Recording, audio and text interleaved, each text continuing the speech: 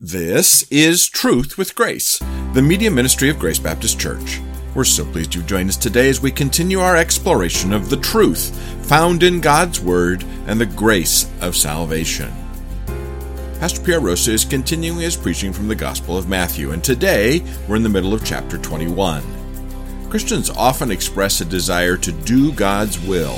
It's the right response to a God that has done everything to save us. But almost as often, Christians will express the concern that they just don't know what God's will is for their life. But Scripture is clear about God's will.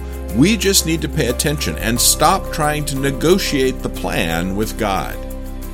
Today, we'll discover just one of the ways God clearly tells us what His perfect will is for our lives. His desire is for productive, prayerful followers. And when we accept that as God's will, even the most difficult passages of life will take on new purpose and meaning. Let's listen to today's message from Pastor Pierre.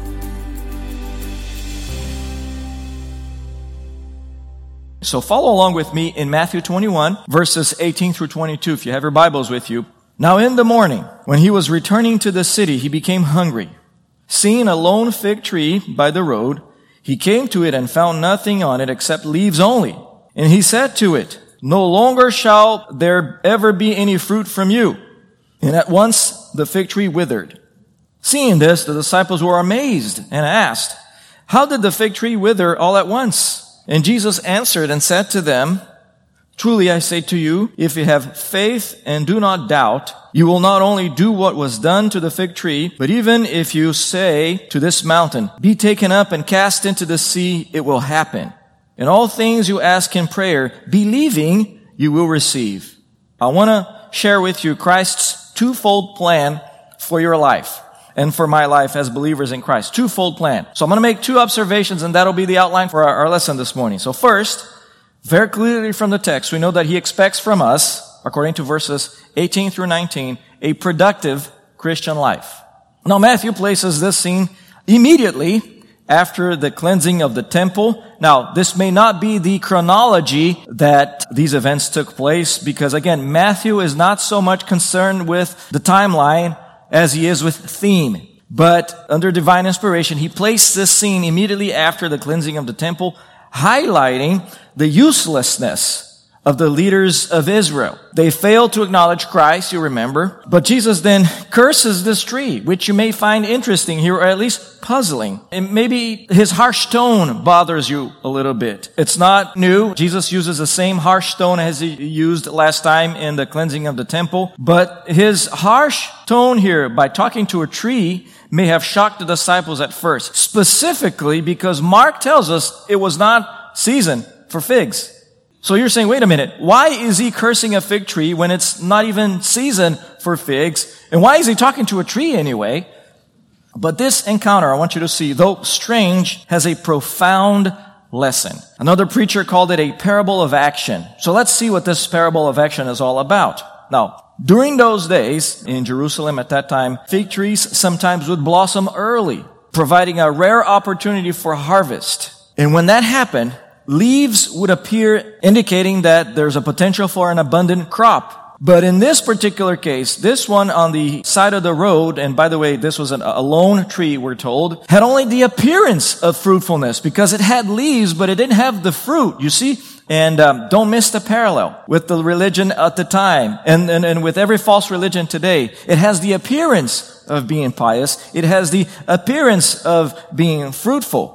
Again, going back to the people of Israel, the Pharisees, the scribes, the chief priests, they wore the right wardrobe. They spoke the right words. They had the right customs. They used religious jargon. They used the Bible. So the false religion at the time gave all the impression of fruit bearing.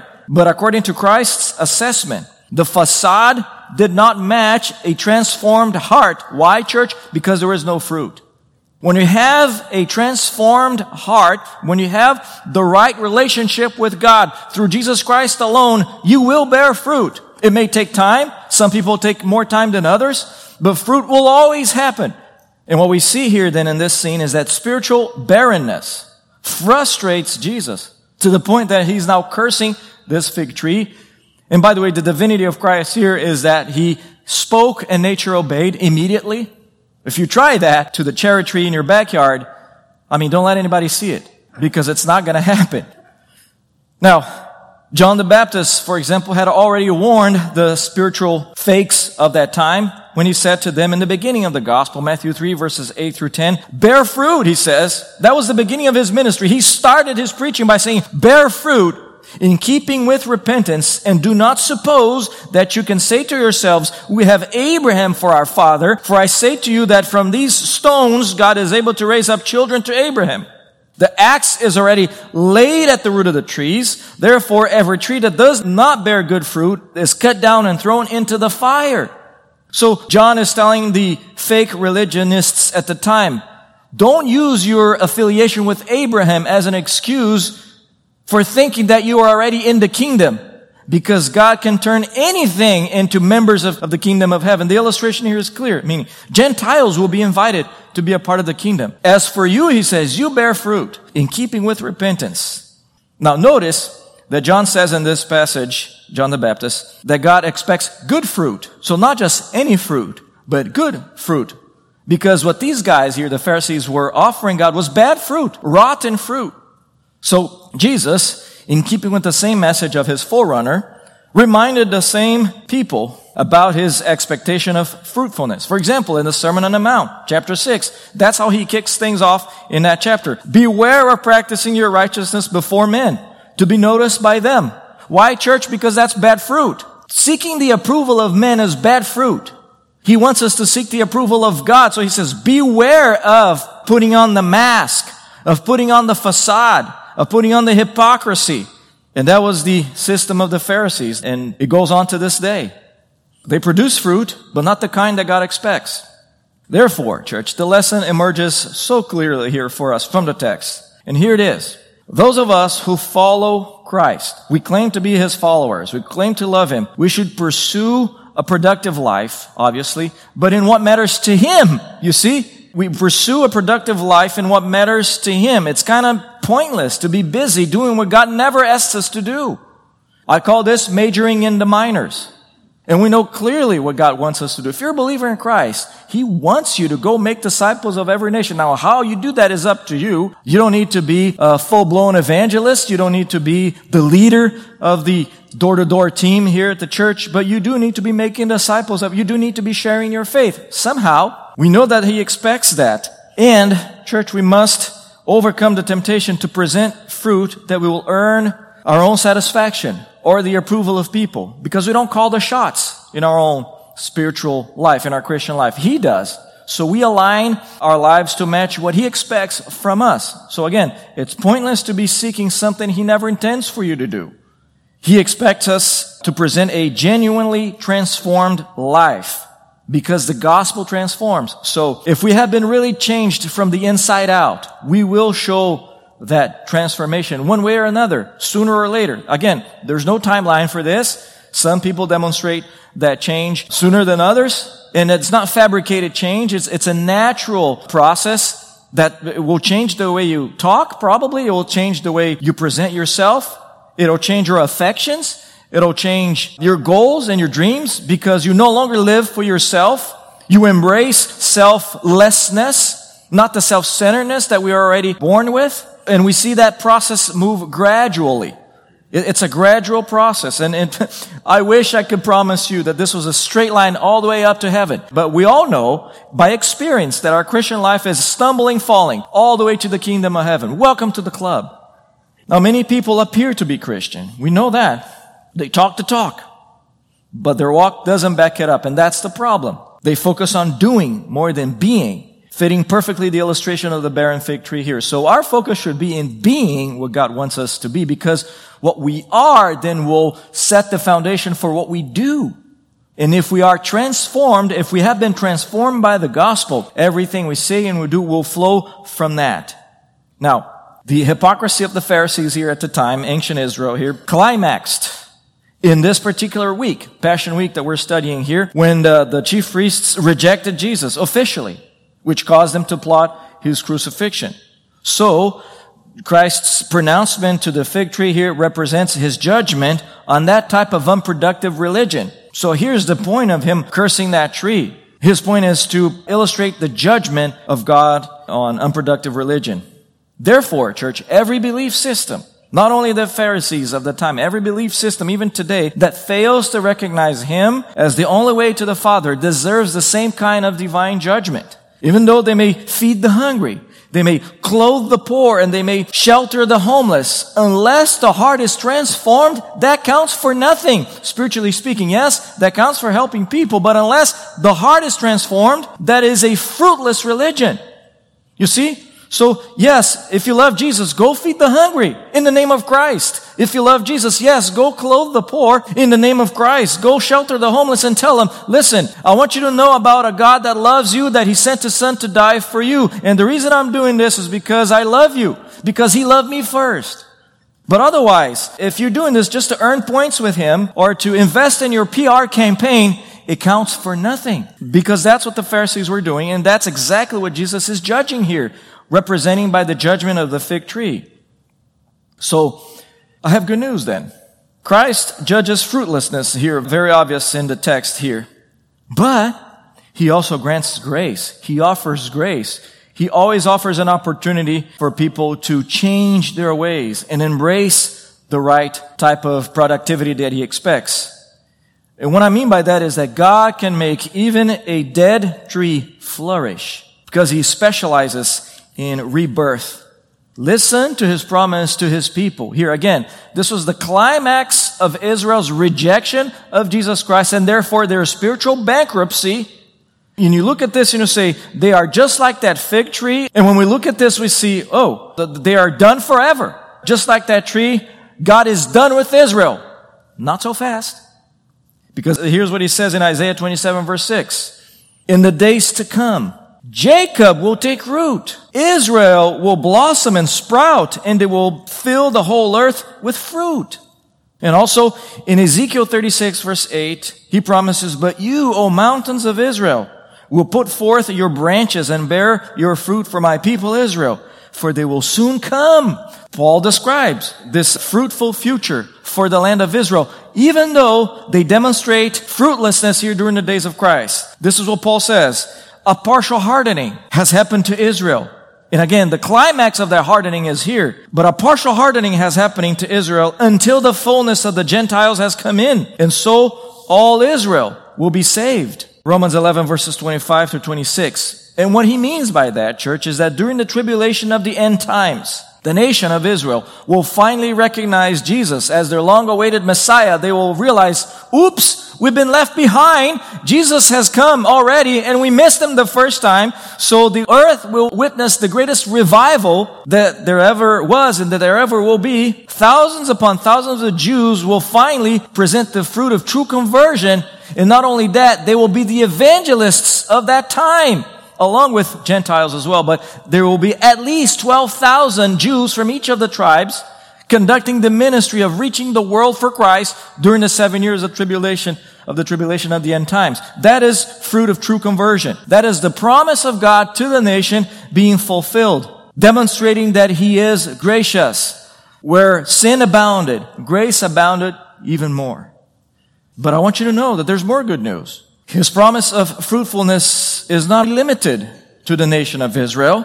It extends to individuals of every tribe and every tongue and every ethnicity who come to Him. Listen to Isaiah 56 verses 3 through 5. He says this, let not the foreigner who has joined himself to the Lord say, the Lord will surely separate me from His people. Nor let the eunuch say, behold, I am a dry tree. For thus says the Lord to the eunuchs who keep my Sabbaths, and choose what pleases me, and hold fast my covenant. To them I will give in my house and within my walls a memorial, and a name better than that of sons and daughters. I will give them an everlasting name which will not be cut off. The reversal of fruitlessness is a popular theme in Scripture. In the physical realm, for example, we have Sarah, Rebecca, Rachel, and Hannah, and many others who became fertile miraculously and gave birth because of the miraculous power of God to transform a dead womb or a fruitless womb. So church, the standard is clear for the rest of us. God has restored wombs before. He will elevate Israel to fruitful glory. He calls former pagans Such were some of you in 1 Corinthians 6 verse 11, promising them that even sexual sinners can live a fruitful life in Christ, and He can restore you, my friend, to a life of productivity, the kind that honors Him. And check this out, regardless of your past. You see, that's the grace of God. Because you say, Pastor, you don't understand. I have a criminal record. Oh, do you? You're in good company. God changed Paul, the hypocritical murderer, into a fruitful apostle. But you say, Pastor, you don't understand. I have adultery in my past. Oh, do you? Then rejoice because you're in good company. God transformed the Samaritan woman, a sexually impure woman, into a productive evangelist. And you say, Pastor, but I have all kinds of immorality in my past. Really? Then meet Rahab.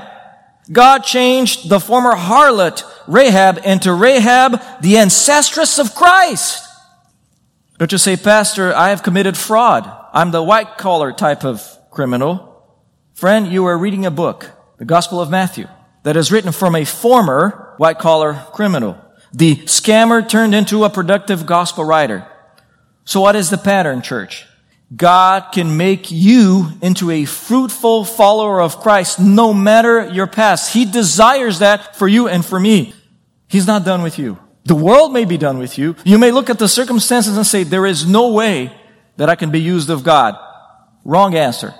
Not according to Scripture. Not according to the pattern we see here and the promises that we see from Jesus Christ. If He can use these people, He can use you. If He can use me, He can use you for His glory. Not only does Jesus love undeserving sinners with an everlasting love, enough to transform us, He desires meaningful fellowship with us. Think about that. Undeserving sinners with a rap sheet, with a criminal record, with a life of sin, with a past that doesn't honor God. But now because of the fact that He transformed us, for His honor and glory, He wants us to be fruitful for Him. He desires meaningful and perfect fellowship with you. Now, that perfect fellowship is going to happen when we all get to heaven, because we're going to live a glorified existence, but we can experience that type of joyous, meaningful fellowship with Him right now, today. John 15 verses 4 through 6, Jesus says, abide in me, and I in you. As the branch cannot bear fruit in itself unless it abides in the vine, so neither can you unless you abide in me. I am the vine, you are the branches. He who abides in me and I in him, he bears much fruit. For apart from me, you can do nothing. Now we know exactly what he means by that. We can do many things. God has given us the ability to think, the ability to produce. Some of you guys work with your hands and you're very good at it. We can do many things that we don't necessarily need God for in a human sense. But what he's saying here is, apart from me, you can do nothing. Nothing that really counts. Nothing of spiritual value will ever count unless you abide in me. So he can make you blossom again today, even though you consider yourself to be a withered fig tree. You say, Pastor, there's no hope for me. No, that's not what the Bible says, friend. And I'm here to tell you that there is hope, even if you don't see the fruit of the Spirit in your life. For example, love, joy, peace, patience, kindness, goodness, self-control, etc. You say, Pastor, I haven't seen those. I haven't experienced those in my life for a long time. Well, friend, good news. Again, draw near to Him. He'll draw near to you. Abide in Him. He will abide in you. So that's the point.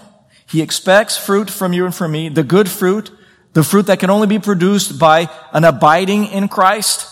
And by spending time in His Word, He expects that from you and from me, no matter what the past has for you. Jesus expects us to be productive Christians, to have a productive Christian life. But here's the second thought of this whole scene. He also expects from us a prayerful Christian life. And we see that very clearly in the reaction of the disciples. Now, the amazement of the guys here, after seeing the tree wither instantaneously, confirms Christ's divinity. We know that only He is the one who can order nature to do something and it'll happen. Just like in creation. So don't miss the connection here with the Christ, the Redeemer, and the Creator with what happened in Genesis 1:1. In the beginning, He said, let there be light. And nature all of a sudden obeyed. And there was light. But now we see here, He cursed the fig tree and nature obeyed immediately. Now their amazement prompted Jesus to teach them a lesson about faith. Look at verse 21 here again. Perhaps one of the most abused, misunderstood, misquoted, misapplied parts of Scripture. Truly I say to you, if you have faith and do not doubt, you will not only do what was done to the fig tree, but even if you say to this mountain, be taken up and cast into the sea, it will happen. Oh, how I've heard this verse being used as a proof text for many things that have nothing to do with the original intent of Jesus Christ here. The people who use verse 21 as a proof text for the Word of Faith movement missed the point by miles and produced the rotten fruit of inserting positive thinking, which is a pagan idea, into Christianity. By now, in the Gospel of Matthew, we have already observed Christ's masterful use of figures of speech. Remember, He is the creator of beauty. He's the creator of communication and the creator of language. And He uses figures of speech better than anyone. More noticeably, in the Gospel of Matthew, He uses hyperbole, which is a literary device that we use in our day-to-day conversations, even subconsciously. Now, in Matthew 17, verse 20, He first used the hyperbole of moving mountains. So this is not new, the hyperbole of moving mountains, because the expression communicated the idea of victory over impossible odds. You see? Now, He does it again in this scene here to make a similar point, namely that fruitful faith aligns the will of the praying person with the will of God, who can do all things according to His nature. See, God can do all things according to His nature. There are some things God cannot do. He cannot lie. He cannot sin. He cannot ignore the plight of the sufferer because these things are against His nature. But the point here is that fruitful faith recognizes that and seeks to align our will with the will of the Father. Now, in the previous scene, Jesus referred to the temple as a house of prayer. It's not a coincidence that in the very next scene, He teaches a lesson on prayer. He expects His followers to have a robust prayer life, a faithful, fruitful prayer life that is driven by faith in Him. Now, praying to God as if He is a genie in a lamp just to give you what you desire, your dreams and your goals and your aspirations, that's not fruitful prayer. That is self-centered prayer. That is carnal prayer. And sadly, some preachers teach that. Just name it and claim it. Pray enough times and then you receive it. There's a Greek expression that describes that. It's baloney. Verse 22. Circle the expression, all the things you ask, or all things you ask. Because that clause is very important here in this verse and needs to be understood in the context of God's will. And here's how that works. The more you abide in Christ, the more you're going to favor His plans over yours. The more you abide in Christ, the more you're going to desire to accomplish His will, even if that means suppressing your own will. Even if that means burying your goals, burying your desires, putting self to death. Even if it means temporary sorrow. That's true faith. Now, fruitful, mountain-moving faith manifests in prayers like this. Quote, Lord, every resource I have comes from your hand. I refuse to even attempt this by my own power. I would like you to change this particular situation or my particular predicament. Nevertheless, thy will be done. That's why James writes, the effective prayer of a righteous man can accomplish much. So we reject the popular but unbiblical notion that we don't have material or spiritual blessings because we don't have enough faith to receive it. Now, think about the flaw of logic in this thought process. This is a self-defeating philosophy. Okay? Anybody here heard this before? Oh, so-and-so doesn't have the jet or the car or the mansion because he or she doesn't have enough faith to receive it. Or you don't have the raise because you don't have enough faith to receive it. That is a self-defeating philosophy. That's a logic that doesn't even make sense. Because of this, the fact that you're asking implies that you expect an answer. Expect that you believe that God will answer that prayer. Why bother praying if you don't think He's going to respond? If you don't have faith that He's going to respond? The problem is our faith is sometimes not aligned with God's will. I don't know anybody who would go to the trouble of asking something that they know they will not receive. What a waste of time. So faithful prayer, according to the expectation of Jesus, He articulates, I believe God can do this. There's no doubt that God can heal this person. There's no doubt that He can take care of my cancer. There's no doubt that He can snap His divine finger and my house is paid for. There's no doubt that He can give me a job tomorrow. There's no doubt that He can change my heart from sorrow to joy in a twinkling of an eye. We know that because He's all powerful, He's all loving, He's all wise. The question is, What is His purpose for my life? Does He want me to go through the process of walking with Him? Does He want me to go through the process of making decisions based on biblical principles? But no matter what He gives me or withholds from me, I will continue to love Him and follow Him. That, church, is the type of faith that moves mountains. If you have questions or comments, we'd love to hear from you. Our email address is radio@gbcsalem.org, or you can visit our website, truthwithgrace.org, for more information about our church and this media ministry. Plus, we're always looking for people just like you to help us spread the gospel around the world. This broadcast is provided to you at no cost through the generosity of financial and prayer supporters of Truth with Grace. Please feel free to share it, but please don't charge money for it or edit it in any way without the written consent of Grace Baptist Church. Until next time, this is Truth with Grace.